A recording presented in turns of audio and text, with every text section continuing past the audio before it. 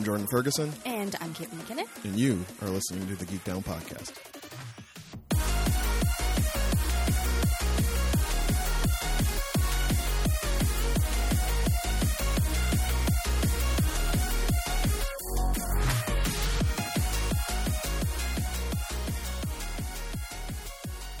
What's up, y'all? Welcome back to another sort of episode of the Geek Down Podcast. This is the show where two friends sit in front of microphones and try to figure out the sweet spots where their fandoms intersect. My name is Jordan Ferguson, and joining me from the Satellite Branch in scenic Hamilton, Ontario, lounging, it's your girl, Caitlin McKinnon. Blah, blah, blah, blah. I do my own air horn. Do your own air horn? Hey, everyone. Yeah. That's what it's come to, y'all. Friends, this is episode, what do my notes say, 195? Rapidly creeping up on episode 199, where we will stay until the current situation resolves itself one way or another. If you want to go back and listen to all the other 190 asterisk episodes of this show, there are a few ways you can do it, but basically any way you find your audio content, look us up, give us a follow, subscribe, however it's phrased, in your audio content provider of choice. And every week, I know you're curious, you don't know what's happening, you don't know what day it is, but you can rest assured that if you hit that follow or subscribe button every week, brought to your device, one less thing to worry about, your man. Chauncey Frosilicus III, Geek Down Internet Elf. He's going to bring them episodes directly to your device. Just one extra thing we're doing for you in these stressful times, one less thing to worry about. If you would like You're welcome. Exactly. If you would like to properly express your gratitude for this, there are a few ways you can reach us, primarily Twitter. That's where I spend most of my days. Friends, seriously, I don't have much to do these days, so there will be these odd spikes of Twitter activity from the show, which is just me doing all the nerdy shit that I think is too nerdy for my personal, for my main. The kids call it, right? Yeah. Your main? Wow. Because I'm busy doing the work. Some chumps are still out here working, not just collecting them fat government checks. It's government check week, y'all. Woo! That said, even though it's government check week, we still appreciate any and all support that the show receives for the moment, solely at ko-fi.com/geekdownpod. You can buy us a coffee, $3, Canadian, literally Amazing. like a nickel Like American. nothing. Yeah, it's ridiculous. And friends, not for nothing, that Final Fantasy remake came out this week, and I mean, it's for the show. It's for the show, y'all. It'd be for the show. Of course it is. Yeah. Of course it is. Giving you content. You want the takes, right? You want these takes to be contemporaneous, don't you? Y'all make fun of me when I talk about video games that came out in like 2006. For a hot minute, I was like on the PlayStation Store, and I was like, oh man, that Final Fantasy remake. Ooh, Shadow of Mordor, 2014's most innovative game. Nice. What do you want to hear, y'all? Do you want to hear me talk about 2014's most innovative game or the Final Fantasy remake? You want to hear me talk about the Final Fantasy remake. And I don't have the money to buy it right now because I spent money on other things, which we'll get to. But if you do decide to support the show, by all means, let nothing stop you. Let nothing stand in your way. We appreciate it. We always appreciate anyone who chooses to part with their hard-earned dollars to support the show, but perhaps more so in the current climate, given that it's starting to set in, Kate. Well, here, would you like to hear my story? You have a story? I have a story. Darling, I always love to hear your stories.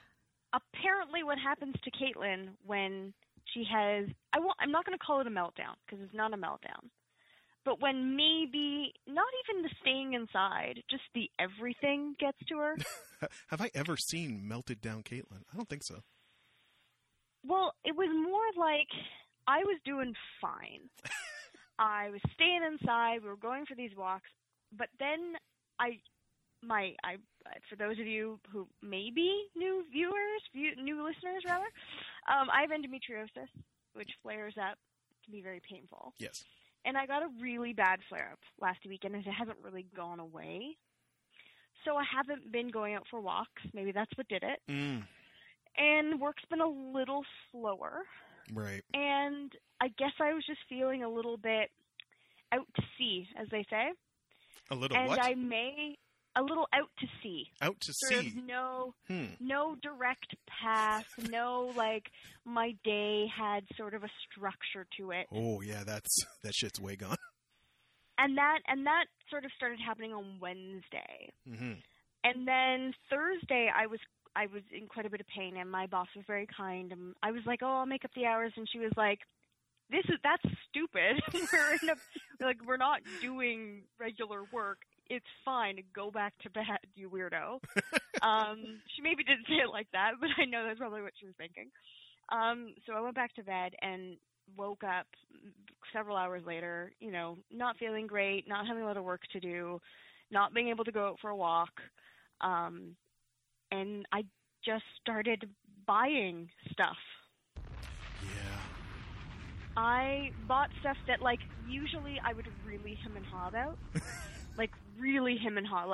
Probably hem and haw my way out of it. Right. Which happens a lot. Even stuff that I need. It's usually the purpose of the hem and haw. Well, it'll be like towels, right? Our towels, we've had the same towels for 4 years. And some of them have holes in them. They're pretty ratty. I was like, I could probably use some towels. And I'm like, it's fine. No one sees them. I just find ways to not spend money. And in some ways, it's a good thing because, it's good to stay within your budget. And in other ways, your husband threatens to throw out your shoes because they're so gross. There's two different sides of the spectrum, right? So I bought a bunch of stuff. I bought some bikes. I'm sorry, what? I bought bikes. Bicycles. Plural. I bought towels, a whole set of new towels. Rewind it. Yeah. You bought bicycles, plural. Yeah. Well, one for me, one for your correspondent. And he did help me with this, and he did agree that this is not an insane purchase, but it was very weird for me to be like, let's buy some bikes. Who replaced you with an alien? I was about to be like, did he ask for a bike, or? Well, we talked about, depending on how long this lasts, depending about the fact that we probably won't be able to travel this summer. Yep. We're going to want to get out and just we're both gaining weight at a ridiculous amount, and I miss bike riding. And I haven't owned a bike for years, but when we lived in downtown Hamilton, they had the bike share. I don't know I can't remember what it's called, Bixie Bikes or whatever it's called. Yeah. But they don't have it on what we call colloquially as the mountain. They don't have the bike share up here. So I can't just go and grab a bike and go for a quick bike ride, or go and use any. There's tons of bike trails in Hamilton. Right. Can't do any of that. So we were like, let's buy some bikes. Again, this is what being cooped up has done to my brain. And we'd go out for walks and we'd see people looking great on their bikes, doing some bike riding.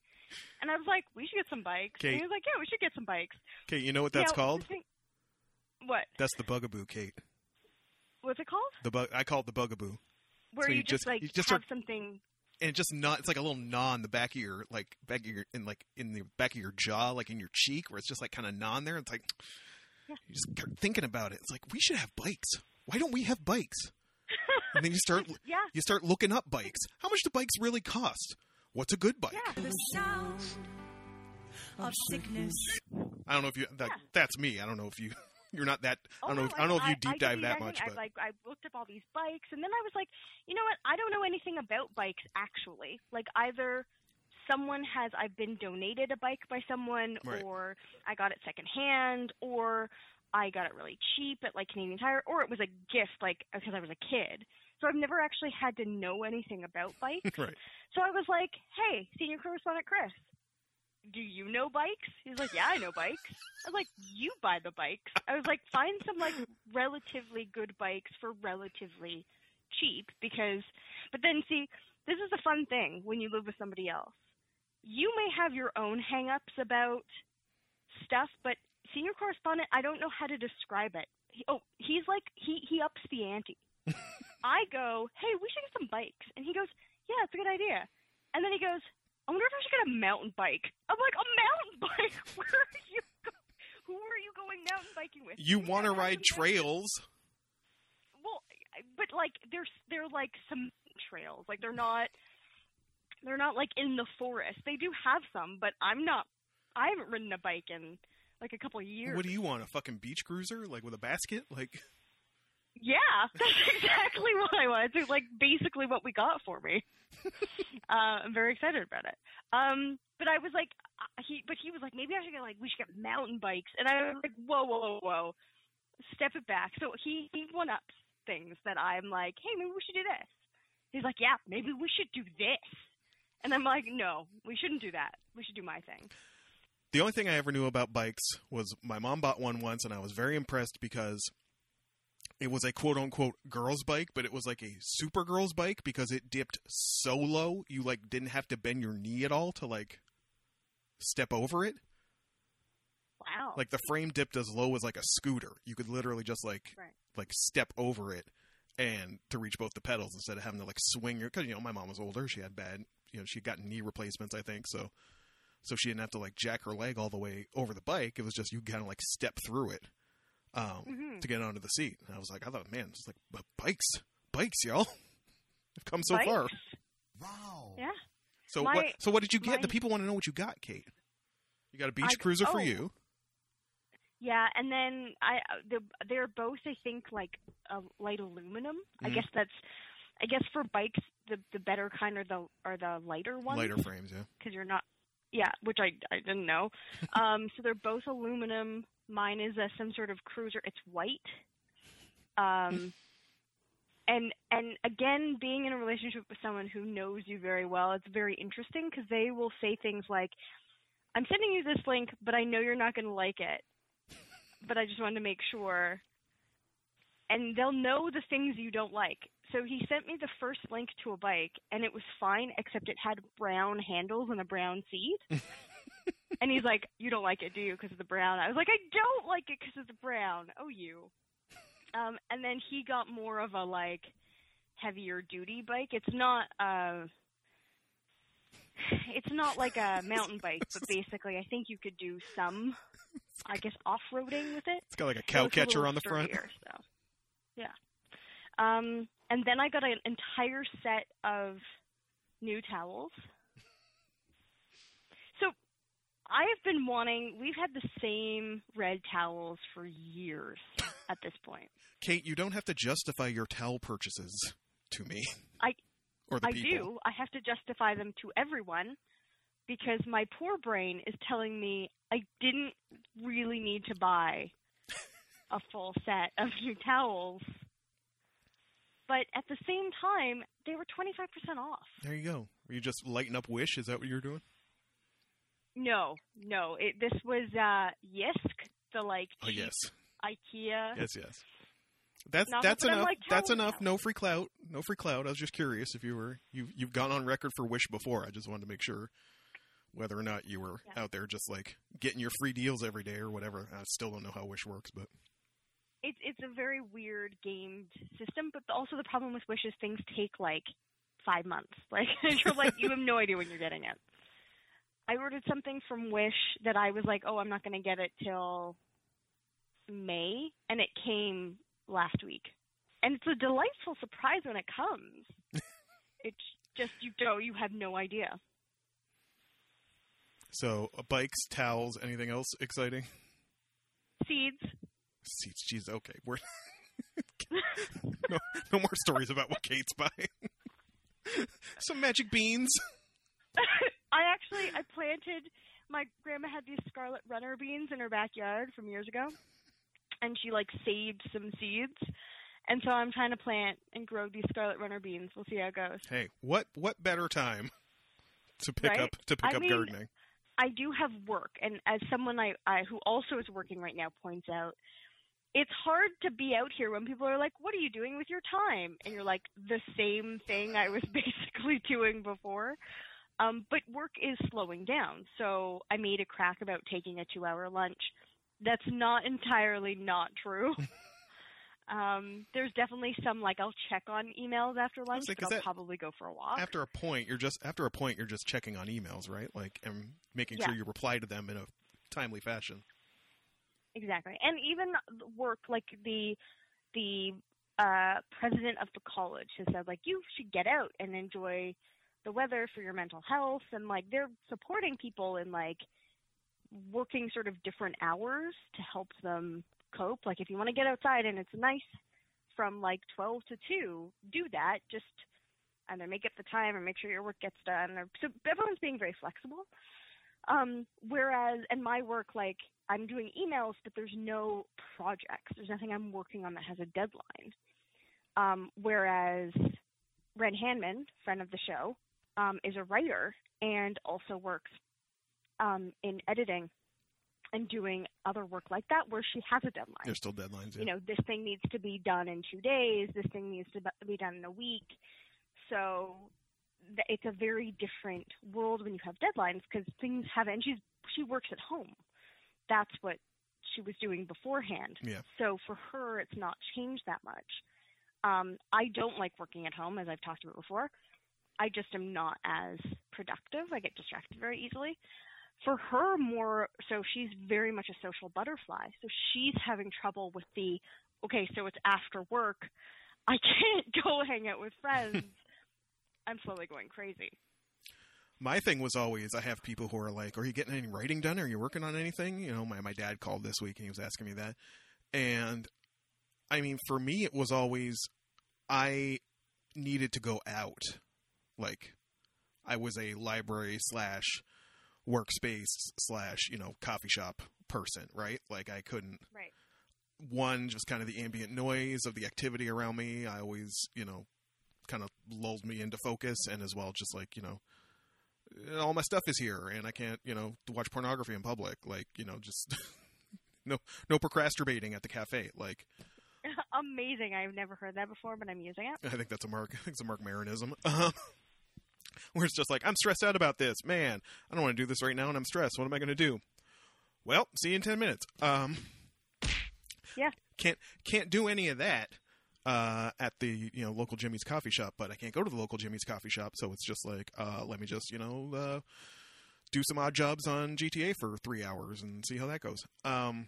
So as we've been charting the weeks, you kind of led up to this, and it's interesting because we apparently are entering the e-commerce stage of the quarantine. Yes. Because, friends, if you're new, this week has been rougher than usual on your mans. Number one, my sleep schedule is starting to get affected. Staying up a little later than I would like, and thus sleeping later than I would like. It's not like I'm not getting enough sleep, but before I was still pretty good about 11:30, go to bed, get up around 6:37. Still have like a full decent day that way. Now it's like, I kind of go down around 2 maybe, get up around 10 or 11. No. The college type schedule, and it's like, I don't like this at all. Because also, I had been not thriving, but at least like managing myself, being able to do whatever I had to do bright and early. Like if I was making a grocery run or essentials run or whatever, I would get out, be there right when they open, in and out before like anyone else. I'm not going to the the Loblaws at 2 in the afternoon. Like, so when I wake up at 11, it's like, well, there goes that idea. What do we have around here to eat? Like, because we're living on tuna and oranges today. Also hitting a little hard because I should not be here. And this is what you'll keep hearing about for the next 2 to 3 episodes, and maybe forever, friends. Maybe forever. No, because you are going to go. Sure. Bless, at least I got my Airbnb money back.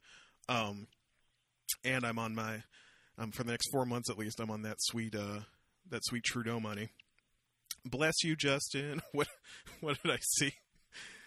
It was like a tweet where it was like, Canada, do you need some money? It's like, yes, please. That would really help. It's like, okay, click this box on the website. It'll be in your account in 2 days. Awesome. The U.S. You want some money? Yeah, that'd be great. Cool. Fire a slingshot at these balloons as they go by. Yeah. Maybe you'll hit one. What's been weird about the news is, so if you look up like news and you go to like CBC, which is the national news site, or National Post, it's obviously all COVID-19. That's not a surprise. So you slog through the COVID-19 news. Usually it's about like how many new infected, deaths, recoveries, and about about the world internationally, how they're doing, how the U.S. is doing or not doing, the differences in how people are nationally, how people are handling the virus. And then though you go past it and it's still terrible.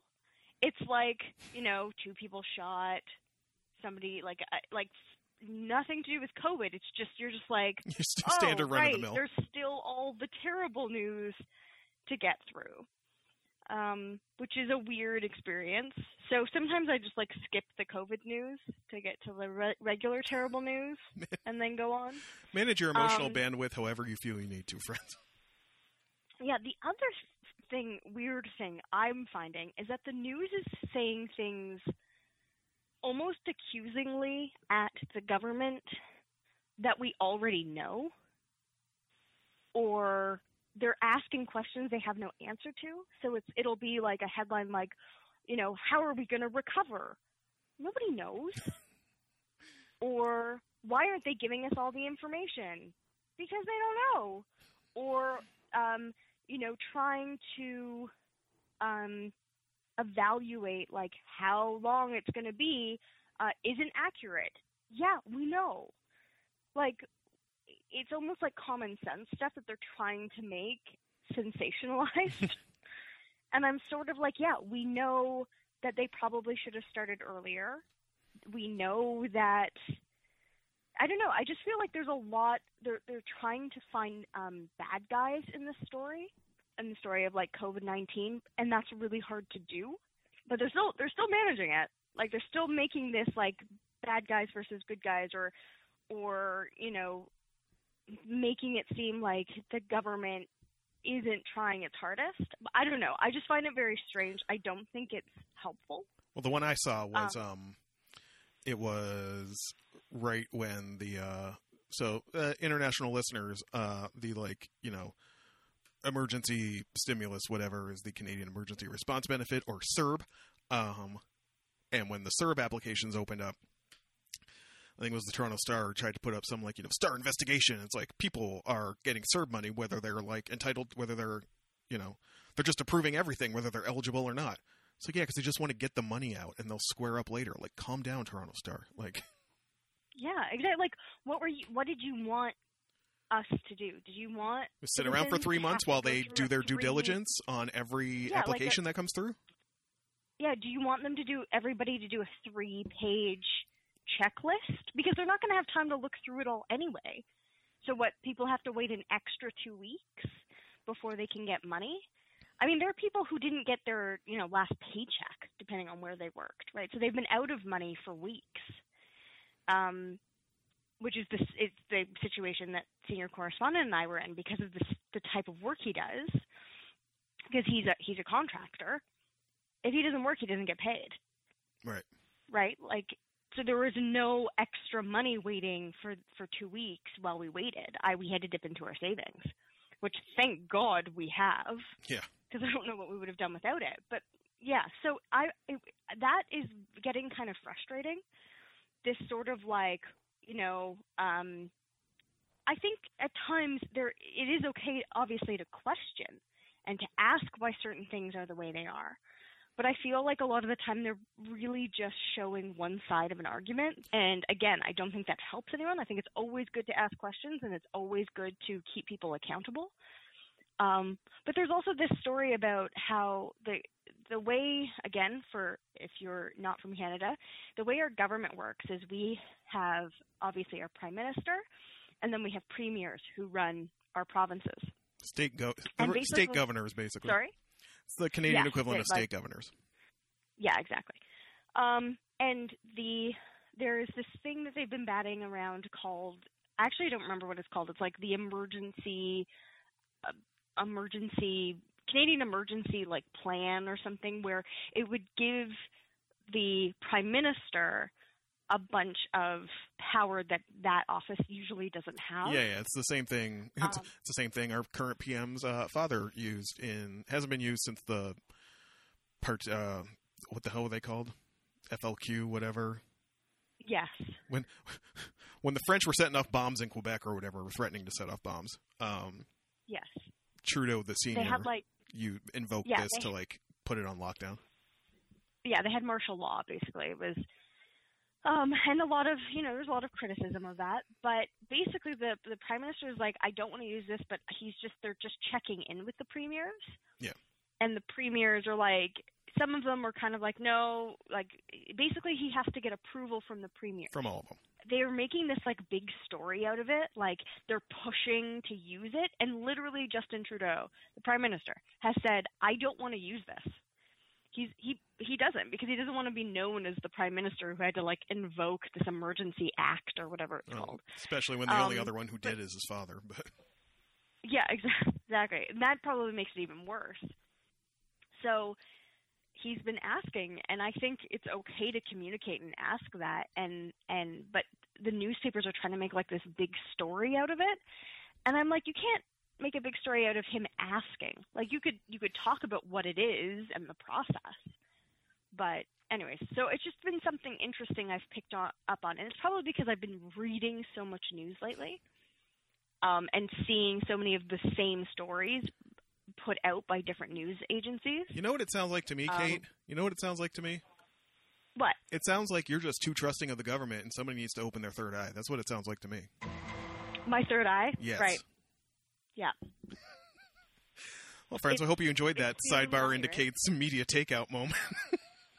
All that is to say. Basically, go ahead. If you work in newspaper media, like, just be better. Just, like, give us all the information. We can't handle all the information, Kate. That's why you got to go on deep Facebook to find it. Well, they pushed for the information from the Ontario government to be like, release the numbers. They released the numbers, and then a bunch of people were like, those numbers are too high. You're just guessing. And they're like, yes, that's what we said. That's why we didn't want to release the numbers. That's what a model is, dumbass. Guesses. Yeah. All it is to say, to double back 15 minutes ago, I ain't supposed to be here. I am supposed to be in Japan, and that's why this week has been doubly hard for me, because I will have moments where I'll just be like making my second pot of coffee for the day and think, what would I be doing today? Well, that sucks. And I mean, I don't feel that bad about it, because there's no way it was ever going to happen. I said to Kate before we started recording, there were like a million moving parts when all of this started happening that affected the trip, that like if one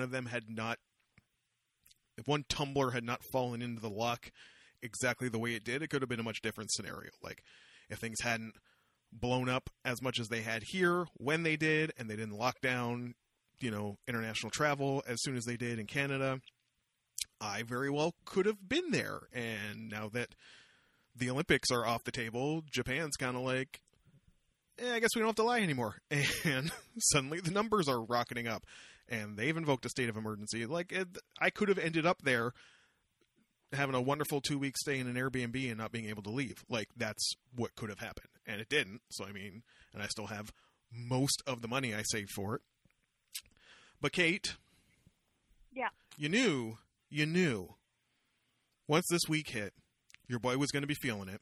Yeah. And your boy was going to have to take the edge off a little bit, off of his disappointment. And you knew there was only one place he was going to do that, especially once that Trudeau money came in. Oh, no. Just guess. Just guess what? How much? Guess how much money I spent on Discogs this week. I'm going to go wild. I'm going to say $500. You ain't that far off. Factor in exchange and shipping. So, yes, $400. Oh. For 9 records, I think. Oh, that's not too bad. Which here was the problem. So at first I was just like, I'm gonna get a Grail. Fuck it, I'm gonna get a Grail. Not getting Spacey by Tatsuro Yamashita. I can't bring myself to do that. I have to get that when I'm there. I refuse to buy that record anywhere but a store in Japan. There's this other one I started feeling about, and there are like 3 copies. It's just got this wicked boogie song on it. It's real kind of like, it's a real like Real Heads Know type of record, which is ridiculous to say for Japanese boogie records. But it's like there were 3 copies on Discogs. It was a promo only. I don't think it like ever got actually commercially released. It's just promo copies floating around. And one of the sellers I saw was a store I follow on Instagram. So it's like, okay, reliable. Start digging through their stuff. They had a couple others. And for like 2 weeks, I had this cart on Discogs, like thinking I would pull the trigger on it, but like checking the exchange rate right now is terrible. It still ain't great, but it's been on the come up a little bit. Right. And then I don't even know how I got onto this other seller site. That's what it was. I started following another. Instagram is what always kills me. I started following another seller on Instagram, and they were posting anime style records I've like never seen anywhere before. And one of them was either, I don't know if it's the soundtrack to a aerobics dance anime or just like something to teach you aerobics dance. It doesn't matter, does it? It does not matter. The artwork slaps, and it's got amazing boogie funk on it. And I'm like, I've never even seen that before. Let me try and see what that's going for on Discogs. I search it up. There's one copy. It's like $40, $35, I think. And, you know, Discogs will do that very helpful thing where it's like, you know, available from this seller. Has 15 items on your want list. Well, that's great. Oh, my God. Let me see what they got. And I start digging through it. I was the meme of that woman doing calculus, because it's like, I have 3 records from the first seller, but if I move this one to here, if I don't buy it from him and I buy this record instead, and then this new seller, if I buy that record from him, and then that's a little cheaper and blah, blah, blah. And then I made the mistake of clicking, I got on the actual like website, which has more filters, and I switched it to a stage and screen, and then sorted price low to high. Oh, no. And suddenly, $2 and $5 1980s anime soundtracks were just flying in my cart, Kate. Oh, no. Yeah. So, wait. But if they're $2 and $8, how many records did you end up buying? Like I said, hold on. I can verify this for you. I'll run through some of these for the listeners, because I know they care. This is also why I'm, you know, asking for a handout for the Final Fantasy remake. People were like, just buy it. And I'm like, but I just spent $400. Talk to me when that next Trudeau check comes, though. Oh, no. Also important to note, we finished the audit and clean of my entire collection. Right. We finished that. Probably another reason why I got depressed, because my one long task was over. We're not going to guess the value, because Discogs is very helpful about that. We'll let you know, like, here's the estimated value of your collection based on, you know, what every record in your collection like goes for in the marketplace.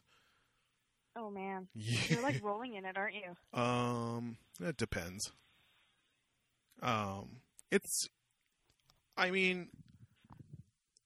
It's a down payment of a house in a small town, if I got the top value of it. Right. Where are my purchases? So from Estacio Records, who, I mean, shouts to them. Within 24 hours, this shit was shipped, which I was That's very impressive. very impressed by. So yeah, I got the Street Scandal by Mariko Ashibe, which is the promo one. That was the most expensive record. They had a cheap copy of classic city pop synth banger Oceanside by Momoko Kikuchi. You've seen the cover to this. It's the very blue horizon cover with like a woman lying on her back in the ocean, and just clouds off in the distance. I mean, fuck, for the cover alone, $13? Hell yeah. And then I just started going. So that was 2, and then 3, 4, 5, 6, 7, 8, 9. Yeah, there were 9 records in total. I got 6 from this seller. The ones that were not super cheap, like I said, the Dancing Generation, the one that's going to teach me how to do aerobics. That one was like $40. two that I took off from the original seller, moved to this seller, was Mint by Meiko Nakahara, and the soundtrack to Cat's Eye. Y'all remember I was talking about Cat's Eye a while ago. Yeah. Got the soundtrack to that. Fuck yeah. Some album called Do for Loving, which I see cheap. Basically, the real, like, you know, self-medication aspect was when I started buying these cheapies. Like, when I just started seeing cheapos and, like, dollar bin type stuff, and I was like, the Cat's Eye soundtrack was $10. This Do for Loving, I don't even know her name because it's in kanji. That was $10.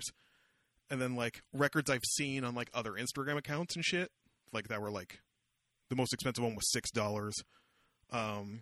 Two soundtracks from Zabungle. I'm sorry, the what? Zabungle. Like it starts. It's one word. It starts with an X. X-A Bungle. Okay. Which is apparently a giant robot anime by the guy who invented Gundam. And Super Dimension something Orgus, which I've seen floating around on Instagram accounts as well. Because the other thing with anime soundtracks, you got to be careful, friends. These are some, I'll put some sort of drop in here. Put a ding drop in here, because these are gems for you, friends. If you're ever going out there and you decide you want to get into this insane, stupid hobby, with the anime soundtracks, you got to be careful, because sometimes, and I've been burned by this on my Lupin soundtracks, you get story albums, which is like 90% talking, and like one song at the beginning and the end. So you got to be careful. You don't want to get those. Or they also have these things called image albums, which are like, you know how soundtracks used to say music from and inspired by, you know, the motion picture Twilight? Where there'd be like all this music that like wasn't in the movie, but it was like inspired by. So the reason I even know Zabungle is because there are the soundtracks, and then there's something that I see on like, you know, Crate Digger sites called Dancing Zabungle. And, like, the cover is, like, a drawing of, like, all the characters in a disco. It's a, quote, image album, but it's just, like, boogie tracks inspired by this giant robot anime. Amazing. It's way more expensive than any of the others. So, put a pin in Dancing Zabungle. We'll get to that later. But, yeah, some of them are already on the way, and that's how I soothed myself this week. I will tell you the quick story of how I wanted to soothe myself by buying cheap books. I was going to say, the bikes didn't soothe you enough? Oh, God, no. I'm not even going to get into the Lush purchase, but anyways. Hey, listen, you got to hydrate your fucking... lotion is mandatory. My fucking wrists are like... It is mandatory. I have a giant jar of coconut oil, and I'm waiting for my Lush stuff because I'm getting all flaky and dry. I got coconut oil. Should I switch to coconut oil? Sorry? Should I switch to coconut oil? I have coconut oil. I got a couple lotions around, but I got like some Vaseline lotion and some Aesop lotion that I use, and it's supposed to be like good, but still dry. I like the coconut oil on my skin. Some people are like, it's not the best stuff, but I really like it. Makes it nice and smooth. I can do as much or as little as I want. I don't know. Coconut oil, y'all. Maybe I'll switch it up. Yeah. Cheap books. So, and also my body has a large surface area. Jesus Christ. So I really, I gotta use something that's a little more economical. Mm-hmm. Anyways, so I had gone on I was looking up a couple of sites that it was like cheapbooks.ca, or, it's bargain books, or they've really marked them down. And basically they try and work in volume as opposed to, and they have like online stores as opposed to having a brick and mortar store. Mm-hmm. But they sell cheap books. And sometimes they're discounted like 25%, and sometimes they're discounted like 75%. Depends on, and they don't have everything, right? You just got to look. So I was looking at all these Canadian ones. I was being very careful. And then I slipped up. And I had 10 books in my cart. And I was like, great. Yeah, this isn't too bad. This is actually really well priced. And then when it asked me where I was shipping to, and it gave me almost the exact same amount as the books I had in my cart for shipping. We don't need to talk about the shipping on the 9 record package. We don't need to talk about that, but No, and then also I realized it said in USD, Mm-hmm. and I was like, oh no. And I had spent like at least an hour and a half looking through books, and I was devastated. So then I like slunk off to Libby to see what I could get at the library. Sorry, hold on. I'm just seeing a relatively cheap copy of Dancing Zabungle on Discogs from a seller I know. Stop it. Enjoy the records. I'm gonna enjoy my bike. I'm gonna Kate, enjoy my bike and read what I have on my bookshelf already. It's got the Obi, Kate, and I know this guy. I follow him on Insta. He's Australian. Oh my God, we've lost him, folks. We've lost him. No, I'm back because God, it's been like 45 minutes. We haven't talked about anything geeky yet. We always are talking about geeky stuff. We are geeks. So let's get into updates or what we've been soothing our quarantine souls with. I got my list. I'm not going to spend a lot of time on it. This also doubles as news, I guess. Although not really, because when we recorded last week, WrestleMania had been broken into 2 parts. They had done night 1 by the time we recorded. They were starting night 2 as we were recording last week.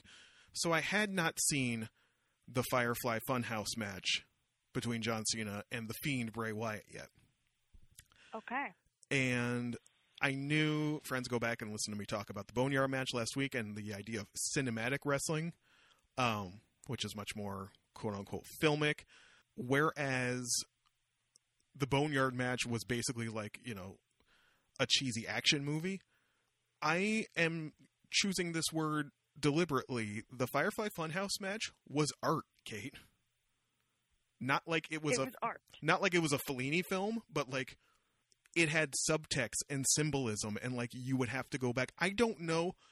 I said to Kate, I was over Facebook, like 10 minutes after I watched it, I was like, I want you to see this so bad, but it will make no sense to you if I'm not there explaining everything that's happening. Because it was basically like if Dan Harmon wrote a wrestling match about John Cena and his character and his career. Right. Because the storyline going into the match was Bray Wyatt was always this guy who had a lot of promise in the company. He came in as this kind of like Southern Florida Everglades cult leader with the Wyatt family. It was an amazing gimmick. I still think the OG Wyatt family is one of my favorite like wrestling gimmicks of all time. He had the fucking straw fedora and like the palm tree shirt, type of thing, and the khakis and the beard, it's kind of be looking down and smiling sinisterly type of thing. Well, this like, reverb guitar strum would happen, and you had these 3 other like burly hillbilly like looking guys with him. It was amazing. I loved it. And then he's gone through all these changes where they didn't quite know what to do with him.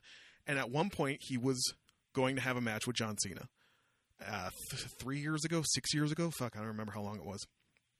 But a lot of people thought this was going to be Bray Wyatt's like, move into the main event. He was going to win over John Cena. And, now he was going to be this, main eventer. He was really going to move up to the next level type of thing. And John Cena beats him. John Cena's booked to beat him. And there was all this scuttlebutt at the time that John Cena didn't want to, quote unquote, didn't want to put Bray Wyatt over. John Cena at this point was already kind of getting ragged on by the fans for quote unquote Super Cena, the second coming of Hogan, the 5 moves of doom. He beats everybody. He buries everybody. Nobody can get over if you're in a match with Cena. He politics. He puts himself over, et cetera, et cetera. And when Cena came back, he comes back and cuts this. This is when they still had the matches, like the shows were still in front of crowds. He came out and he said, he hadn't been around for a while. He's in like the fucking Fast and Furious movies now. He's like, he's making his Hollywood transition. His career is pretty much, 90% behind him at this point. And he comes out and he's saying, a lot of people wonder what I'm going to do at WrestleMania, but, I think it's for I think that show is for the guys who are here week in and week out. I don't need to be taking a spot from one of those guys. So I will not be at WrestleMania. The Fiend comes out, challenges them. Here we go. The version of Bray Wyatt now is this like schizophrenic, like Mr. Rogers / Scott Snyder's the Joker You showed me that stuff. Yes. So It was terrifying. So on the one hand, you'll have Bray Wyatt, where he hosts the Firefly Funhouse, which is a kids show, and there are all these puppets and shit. And then when he like, you know, the most malicious part of his personality is the Fiend, where he puts on this like, you know, skin mask, which is clearly based on Scott Snyder's and Greg Capullo's Joker version from like 5 years ago or whatever. And they've booked him kind of as like, you know, an impervious, you know, character. Like he doesn't sell. He's kind of like early Undertaker, right? Where Undertaker would always like, you know, sit up like nothing had hurt him type of thing. That's kind of how Bray Wyatt's been booked.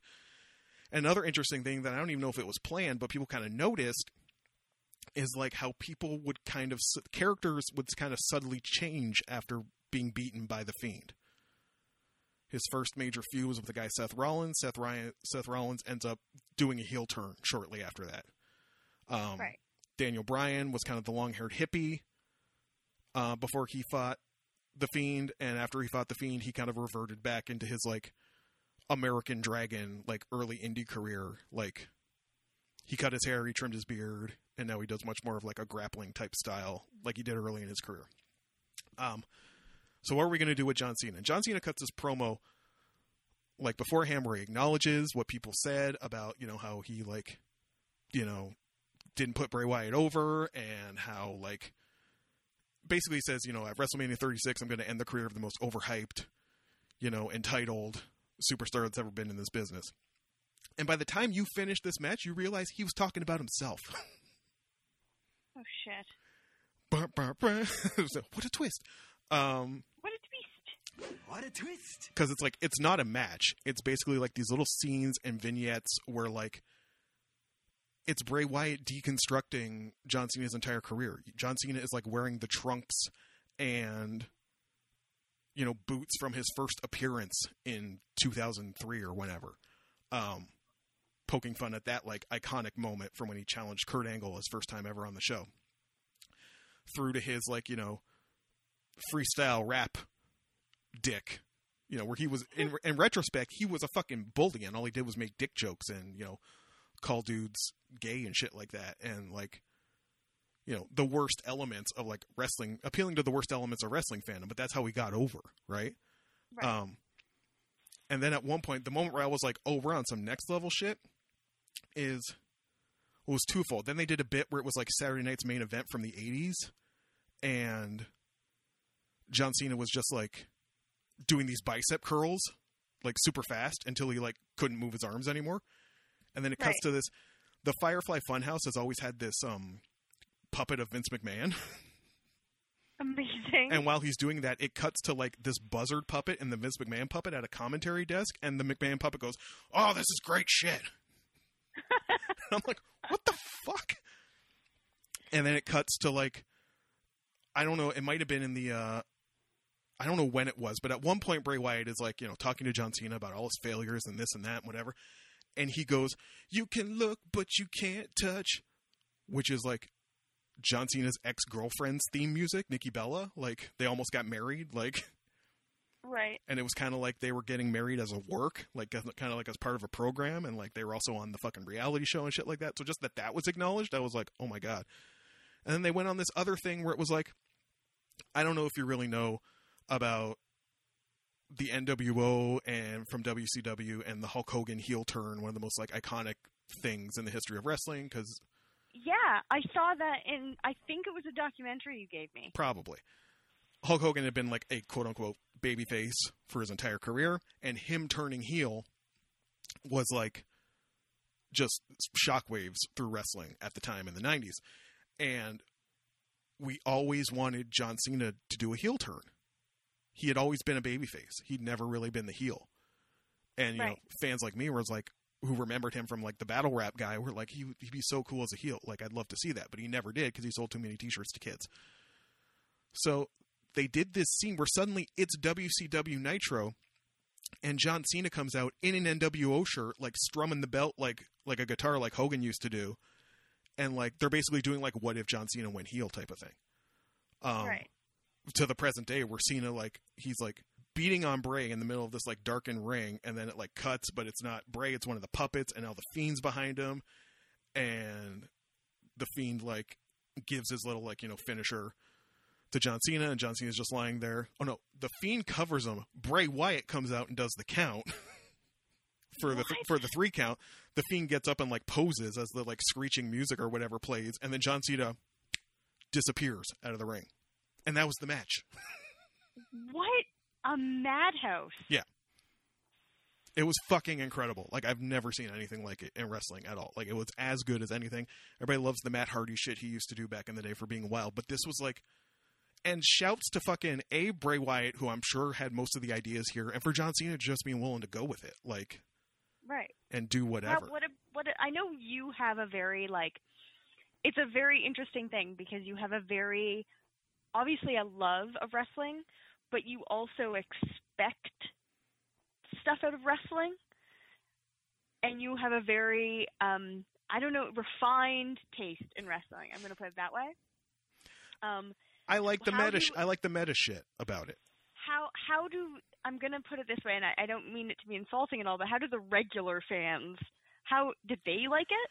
I mean, when you dip into like because I would like the official Instagram account would like post something. They posted a clip of like the John Cena NWO stuff on their Instagram account, and I was like, fuck, let me just check the comments here and just see what they think. And it's mostly supportive, I think, but there are still people who are like, that ruined wrestling, that was so stupid, like blah blah blah. It was like, at a time when you can't have a proper match because you can't have an audience, like, given that that's what we're dealing with, yeah, go fucking buck wild with it and do this weird shit. I am all for that. But yeah, I'd never seen anything like the Firefly Funhouse. I don't know if the whole thing, I'm sure if you look on some of your jankier, less diligent streaming services, you can find that in its entirety on there. But yeah, unlike anything I'd ever seen. And, look up, I can't remember the dude's name, but it's Uproxx's wrestling coverage. They had like a 4,500 word breakdown of the entire match and everything that was happening on it. That was really kind of amazing. So anyway, that was my 15-minute detour. Kate, what have you been watching? So as I promised, I watched Miss Fisher and Miss the Crypt Fisher, Spirits. yes. And it was okay. It's kind of what I heard. I think the Mary Sue had a tweet, like reviewed it and had a tweet that was basically like, it's fine. It's more Miss Fisher. Yeah, and there were moments I didn't like, and there were moments that I did like. And I, part of me wishes that they could have done it. I mean, it was nice that they had gone and they had this cool, almost like Mummy vibe to, like, The Mummy, the movie yes. vibe, to the movie, but I almost wish that it had taken place in Australia with the cast, especially if this is their last sort of voyage out together, though maybe they're hoping to do more episodes or more seasons or movies or something like that. But anyways, it was all right. It had the, like, fun corniness, and, I like puzzles and mysteries, and it definitely had that. Boy, do she. And it had fabulous outfits, as usual, which is very important for Miss Fisher. Thanks to my mom, I have deeply gotten into the show Shetland. I don't even know. I've never heard of this until this moment. It is a cop show, police procedural, set on the island of Shetland. Or the islands of Shetland, rather. Which is where? It is, so if you go to the north of Scotland, and then you take a ferry for 12 hours. Oh, Lord. What? You get to the islands of Shetland. What? It's freezing fucking cold there all the time. It's always windy. But it's beautiful. So this is travel porn for you, basically. Yeah. And also, they have a lot of, it's definitely a huge mix of Scottish, but also, obviously, of Viking or, that type of culture, Norwegian influence there as well. You'll get a lot of, like, mixed names. It'll be like Freya McIntosh. Like, this is definitely this very interesting cultural mix, but Viking culture and history plays a huge part. And anyways, it's really fascinating the episodes where he has to handle a murder investigation without the resources, where you can't get reception on cell phones, so you have to like ask the neighbors to like use their phone. They had an episode where they had to set up on one of the other remote islands called the Fair Island.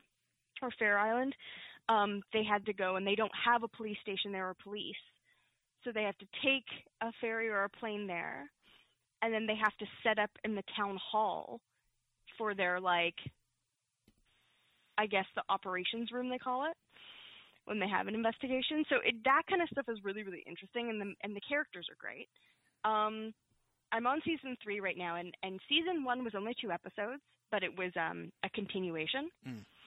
And then season 2 was a series of 3 two-parters. So each one was an hour, which was really interesting. I really liked. Third season I'm not liking as much, but I still like the characters, and the stories and the investigation part is really interesting. It's just the character arcs I'm not liking as much. And they've gone to Glasgow for some things. And I really like Shetland as Shetland is part of the character of the series. And I kind of am missing that with them being in Glasgow.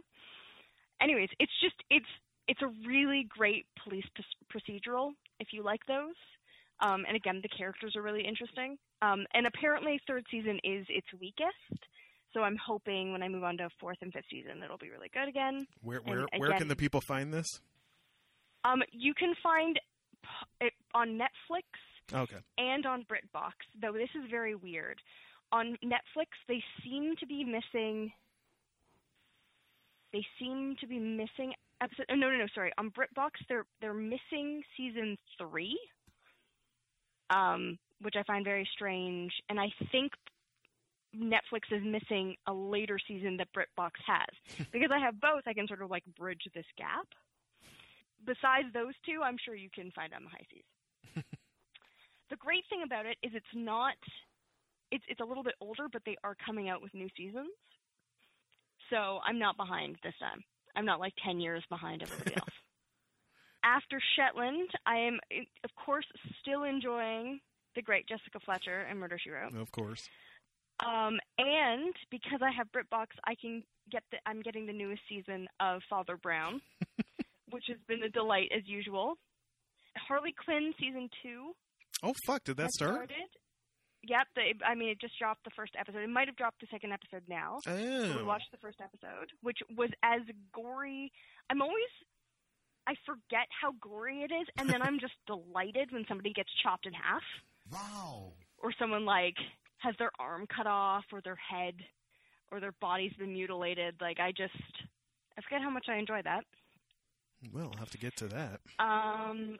I have watched 2 Disneys. I rewatched Tangled for the 5th time. Really underrated Disney film, I just have to say. And I watched the live-action Aladdin. How was that? It was okay. Don't you lie to me. No, it was.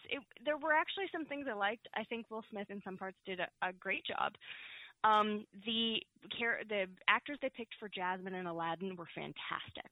They were absolutely superb. I was disappointed in Jafar and the Sultan. And the Sultan was okay. He doesn't play a huge part, but of course the original Sultan was just so silly and pudgy and delightful. And then Iago was voiced by Alan Tudyk, but there's definitely something missing without what's-his-face. Gilbert Gottfried? Yeah, that's the one.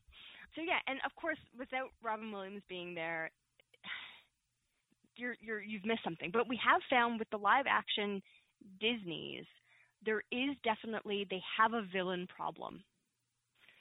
The villains are not, a lot of people have talked about or written essays about the villains in a lot of Disney being gay-coded. Yes. Or being, fabulous. There's this fabulousness that is missing from the villains. Definitely in The Lion King. I love Ejiofor, but he had nothing on Jeremy Irons. This same thing. I don't know who the voice actor for Jafar is, but he brought such a like presence to the character. And this Jafar was just, it's okay. So that's missing. But they did some really interesting things with the film. They changed it enough. Some of the songs, one of the songs I wish they could have got rid of, and then a couple of the others, it was either comparably good or in some places even better, which was a surprise. Because the live action Lion King was just, music-wise, was just okay. And then otherwise, I have never downloaded Steam before, and I recently downloaded Steam. Shit, so that I can play games with people. Look out. And the game I played with friend of the show, Jacqueline, recently was, I can't remember if it was Overcooked or Overcooked 2, but basically you're this tiny chef. I was a raccoon in a wheelchair. I don't know. That you're a chef and you have to work together to make orders. I think I've heard of this. It's like Team Cooking Mama kind of, right? Like Yeah, that's what it is. But they have like one of them, you're basically on two trucks side by side, and you have to you can only cross over if the trucks are beside each other, otherwise you fall into the road and you die. The last one we did, you're on an iceberg that's like tipping, so you'll fall off the side. One of them, it's basically the floor changes so you can't get past at certain points. They're partly puzzle, partly operational thinking games. One of the problems is I haven't played a video game on a computer for a very long time. So trying to figure out how to control things with my keyboard was wild. I was like, oh man, maybe I should just play some World of Warcraft to get back into the groove. But it was actually a lot of fun, though very stress-inducing because you have a time limit. And of course, I played more D&D on Roll20. Roll20. Yep, and that has been very good. If you have any interest in playing D&D with people, definitely use Roll20. It's a great system. It makes it very easy to do. But yeah, so that's what I've been up to, which I think is pretty good. Yeah, it's definitely a much more fuller selection than you've had in recent weeks. Now that the full quarantine life's starting to hit you. Yeah. Shouts to Shetland. What have I been getting into besides? We talked before about the idea of wallpaper shows or videos, especially when you live alone. Back in the day, I would just have G4 on in the background perennially. That. And G4 only had a 4-hour programming block, so it was this episode of X-Play again at 4 in the afternoon. Right. Just so something was going all day. Given that I don't have proper broadcast television on in my home, you have to find something to fill that need, and definitely Simpsons reruns on the old D+ has just been filling that need. Oh yeah. Love that. You just pick a sweet spot of that and let it ride for a few hours.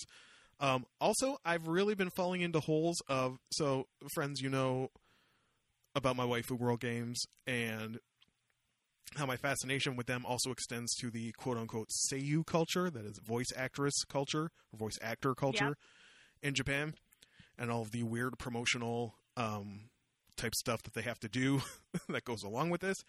And there are a lot of dedicated YouTube accounts that just subtitle some of these. So I just end up on one of these channels and just watch videos of just weird promotional talk shows that the voice actresses from Bang Dream or Love Live have to do.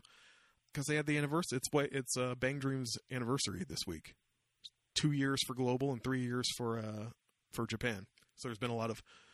We've talked before about how Bang Dream has the more A-list voice actors in it, so it's very difficult to get them all together in a room. Yep. So there's been a lot of they had a special where it was all of the singers were in a room together, which was bizarre. Pastel Palettes, one of the bands, was all in a room together recently. Oh my god. It never happens, and we're waiting. Chop on that Pastel Palettes fan sub, y'all. Let's get to work on that. Also enjoying Seth Meyers. A lot of the late night hosts have all made returns lately in some form or another. So I get my closer looks from Seth Meyers again. Yep. And watching him, pick the best spot in his house to do it. He's gone from a hallway that he got kicked out of by his daughters because they didn't like that Daddy had to, block the hallway for 3 hours. He did it in this like kind of library area. I don't know why he moved from there, but then he did it in something. It was like his garage or something, and he's also doing his own makeup. So it's like they moved from there. And I noticed it at the time when I was watching it. And this is what's amazing is he keeps calling out stuff that I notice. Like, oh, that's cool. The first one, he was like, I'm watching it. I'm like, that looks really weird. And then the next night, he's like, you might be wondering why we moved. It's because it was so cold in my garage that by the time it was over, I looked like a cocaine addict. He's like, I looked like Andy Capp. Like, his nose was so red, and I was like, why is his nose so red? Also, now he's moved into this sort of like attic area, and because I don't know what his house is like, but he's got like one of those like, some attics have like weird tiny doors and stuff in them for like storage or I don't know what. So he's doing it in front of this tiny door, and he mentions every night, it's like, I know you're all wondering, what's in that tiny door? I'm never going to tell you, but let us know what you think it is at what's behind Seth's tiny door at gmail.com. I was less fascinated with that and more with the set dressing, including what looked to be an original copy of 80s romantic novel. No, it was 77, because I thought of Mr. Malaj because he's obsessed with 1977. 1977 romance novel, The Thornbirds, is clearly visible. It's like like his most recent video was like, we've talked a lot about the tiny door. What we haven't talked about as much is why I have a copy of The Thornbirds here. And then he'll start doing the thing, oh, Trump's an asshole, Trump's an idiot, blah, blah, blah. And then he turns and looks, and there's a second copy of The Thornbirds. And over the course of the video, 3 copies of The Thornbirds ended up on this little table next to him. So yes, I'm delighted by... Similar to the Firefly Funhouse, like the chains are just off, right? Like the rules don't apply and people are just doing interesting things. None of these are the marquee things I've been into this week, or that I need to speak on. Less that I need to speak on, but also I guess joining the wallpaper conversation is all of Community hit Netflix in April. Less of an air horn for Canada, because Canada actually had the first 4 seasons on there, like forever. It was one of like, when everybody was like, Canadian Netflix sucks. Canadian Netflix always had Community. And then it went away for a while, and now it has everything, including the 5th and 6th seasons, the weird Yahoo season. Some of you may have never seen. That's now just sitting on Netflix, so I've been revisiting some of the later Community seasons as wallpaper. But Kate, sometimes you get that urge. You get that anime urge. Yep. And I don't know why it popped into my head again, but it had been popped into my head for a couple of reasons. And it was this show that when I wasn't even paying attention, really, like I was out on anime, I just moved to Toronto, but I would be on like Know Your Meme or something, and I would see all these like what would pass for like viral trends centered around this anime. It seemed like it was the biggest thing in the world. Like back when we didn't have social media really, but there was like Nico Doga and stuff like that in Japan, and YouTube had just kind of started really in North America. You see all these like videos or what we now call memes tied into this show. And then I recently saw a tweet not too long ago. It might have been from anime writer Vrai Kaiser, who was like, whatever happened to this show? Like it was the biggest thing in the world and it vanished. And also, one day I got a DM from Geek Down #1 fan, Kira, asking me if I'd ever watched it.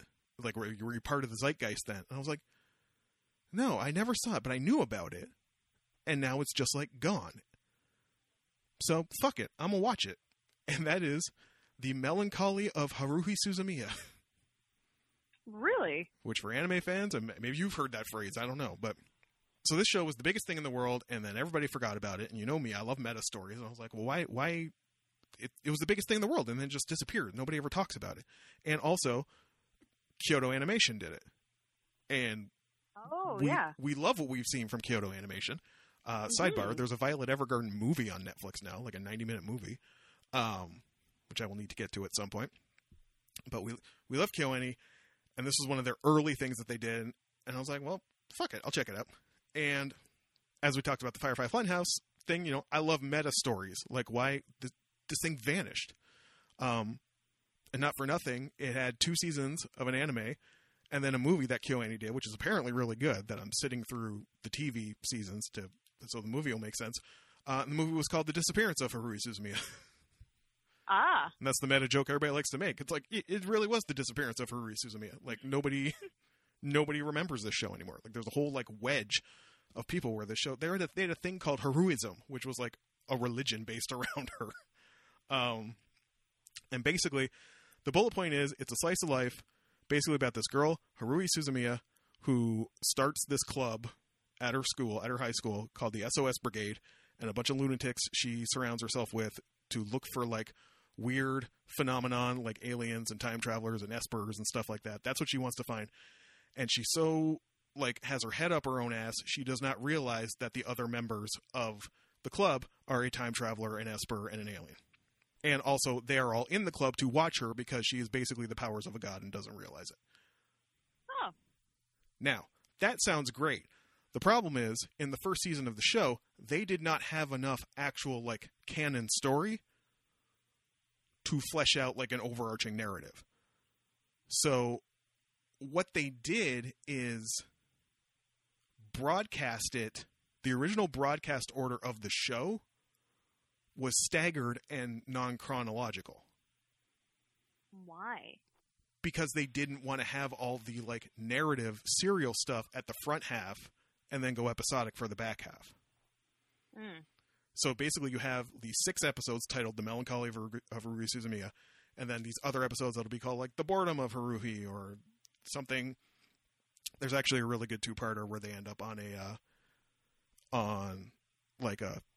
villa on an island that one of the minor characters owns, and, like, Haruhi really wants something wild to happen so she can solve a mystery, which is exactly what Caitlin McKinnon would do if she was in that situation. Yeah, basically. But, like, this is the thing. So to that end, like, a storm starts basically trapping them on the island and no one can get in or out. That's the type of shit that Haruhi will do subliminally and not realize she's doing it. And the other 3 can, like, pick that up. And obviously there's, like, a normal boy who's, like, the love interest and whatever. But, like, the other 3 will be like, yeah, no, this is all happening because of her. She just doesn't realize it.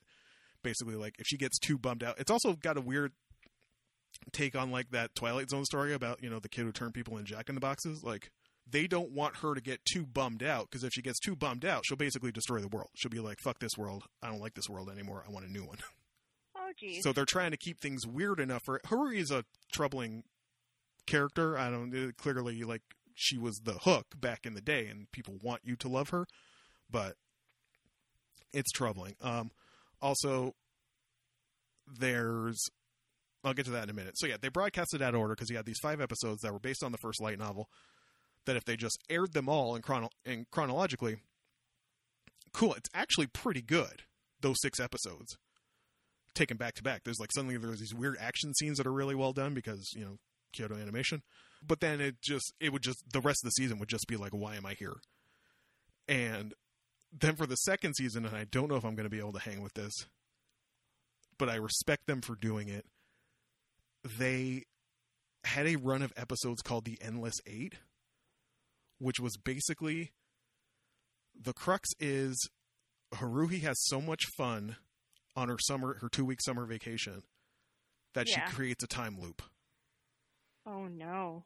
So 8 episodes of the show are the same thing. With very subtle changes. That's impressive. That's so fucking ballsy. Like, apparently, like, when you read up about, you know, the culture and the memery around the show, like, people will go to cons wearing shirts that said, I survived Endless 8. Like, that's so cool. You tuned in the next week and it was the same fucking shit. Like, they're going to go to the pool, and then they're going to go, you know, catch bugs and have a cicada catching contest. And they're going to go to a Bond dance and fireworks and shit like that. So, I mean, I don't know. Part of me on some, like, what else am I doing type of shit, part of me wants to just try and sit through it. But yeah, I burned through the first season in broadcast order. I did it out of order. And still fucked it up and watched some shit in, like, my own order. So it's just, I don't get why it was as popular as it was, but I don't know why it disappeared without a trace. Like, Right. like no one. There are shows from that era that people still remember and are still like, you know, you go to cons and Talking about. you see merch and cosplay and shit like that. Could it have been too weird? Maybe, but I mean, like FLCL came out in like 2000, and people still. Although when like 2007, when I was trying to find FLCL box sets, maybe secondhand at Fan Expo, dudes at the booths would be like, "Oh man, that's old. Like nobody cares about that anymore." So I don't know. Maybe it just got usurped by, you know, One Piece and some of the and Naruto and shit like that at the time. Also, here's the other problem with it. Man, early 2000s were weird. You can't try to make a comment on Moe while doing all the shitty stuff that Moe does. Who's doing that? So, the time traveler in the show, her name's Mikuru. She's the Moe character. She's always like, always like freaked out or scared at everything that's happening around her. And Haruhi is like, you're perfect. You're going to help us get characters. Dudes love Moe. Get in this bunny costume. And we'll start like stripping her, and we'll start like stripping her down and or like grabbing her boobs and be like, and like literally I was like all capsing at Kira. It's like, do they ever stop pimping Mikuru? Like, and they do, but that's clearly like, that's what Haruhi sees her as. It's like, we'll get you in a bunny outfit. No, how about a maid outfit? We'll like run a maid cafe in here and that'll get dudes to come in. No, you'll be a nurse now for this season. That's gross. Yep. But at the same time, it's like very light trying to comment on the tropes, but you can't comment on the tropes and then do the same shit for fan service. Like it's a little fan servicey, but also the early aughts type of thing. So that was my one anime, and I just started. I'm 4 episodes deep on another one I started watching today called Clannad, which is also, I'm just going to burn through like Kyoto Animation's like back catalog. They did this one too. I don't know if I'm going to sit with it. Kira was like, watch Clannad instead. It's on Netflix, so it was an easy startup. It's essentially, it's that weird thing where it's based on a visual novel. So like, it's essentially like harem light. Like it's a dude with a bunch of girls that he becomes friends with, and it wants to tease that like, which girls are going to end up with. And I'm sure in the game that's, you know, there are like 17 endings you can run through, but there's clearly one canon person he's supposed to end up with. So, I mean, that's right. That tension's not there. Although her parents are amazing, and I want to watch the show just for them. Nagisa's dad is fantastic. I guess that's fine. I don't know if that would pull me to watch an entire show. Yeah, it's 12 episodes. What else am I doing? Parents. Hey, but I gotta say, like I told you, I'm watching random videos about Asia. Like, I've been watching Japanology about school satchels. I mean, I obviously don't have like high standard satchels. Like the belts that they used to wrap around their books, or like no, the bags that they have. Well, all square the bags. Yeah, the one you buy and then you have for 6 years as you go through school. Right. And they're like originally like based off of these military bags, and they're made out of leather, and they're amazing. And with my whole stress shopping, I'm like, can I justify dropping like $300 on a Japanese $300? Yeah, well, they're leather. They're like hand stitched in Japan. Like they're amazing. I'm gonna send you the video. So, anyways, get on those NHK World docs, y'all. The point is, I've been watching all kinds of weird things, so I shouldn't really judge. I think one of Kyoto Animation's other things that like they're really well known for is a show called Sound Euphonium, which I think is Haikyuu with a school band, and I'm probably just going to go to that. Makes sense. You know, you got to have that comf in your life. It's a school band. The main character plays like the fucking French horn. Like, amazing. It's going to be about like, if it's Haikyuu, but like with like school band symphony performances. Like, come on. All the fun in team building and feels of people becoming friends over a shared goal, but it's like big band music. What else do I need in life? Well, Y'all, if you've been up on these, if you're caught up on these new episodes, you know what this means. It's time for us to go. That's the journal snapping closed. Friends, we hope you enjoy these little socially distant episodes that we're doing for you. Try to give you a little something to distract yourself with. Maybe if you're out on your walks early in the morning, which I'm planning to try to do tomorrow because it's Easter Sunday. Happy Easter, y'all. Hope you had a good one, but it's Easter Sunday tomorrow, and I'm hoping that means people are going to be like chilling the F out and out of these streets so I can, perambulate a little and make sure my hips work, which is the other thing I do with my time. But we thank you for listening. Yes, go ahead. It's a good thing to do with your time. Probably better than watching. We're all going to have to start walking after this is over. Eventually, you're going to have to walk again. So, be prepared. Be ready for it. Ooh, also, I got to remember, do I want to get up early? You could get up early for a walk both days, but I definitely got to get out Monday for them cheap mini eggs. Oh, yeah. Cheap mini egg season is coming. Oh, yeah, girl. We're definitely out here for them cheap mini eggs. Put a pods in for air horns. Air horns for cheap mini eggs. You know they deserve them. Friends, enjoy your cheap mini eggs. Thank you for spending your time with us. We'll be back next week for something. I don't know. Friends, get at us on Twitter. If you like this format, if you like us just chatting, if you want us to go back to format, we could probably figure out a way to get back to format. But, let us know. Let us know. Whatever. We just want to make you comfortable while we do our thing. Friends, thank you for hanging. It means the world to us. My name is Jordan Ferguson. My name is Caitlin McKinnon. The theme song is by Rob Gasser, and we hope that you will join us next week for another weird but fabulous episode of the Geek Down Podcast.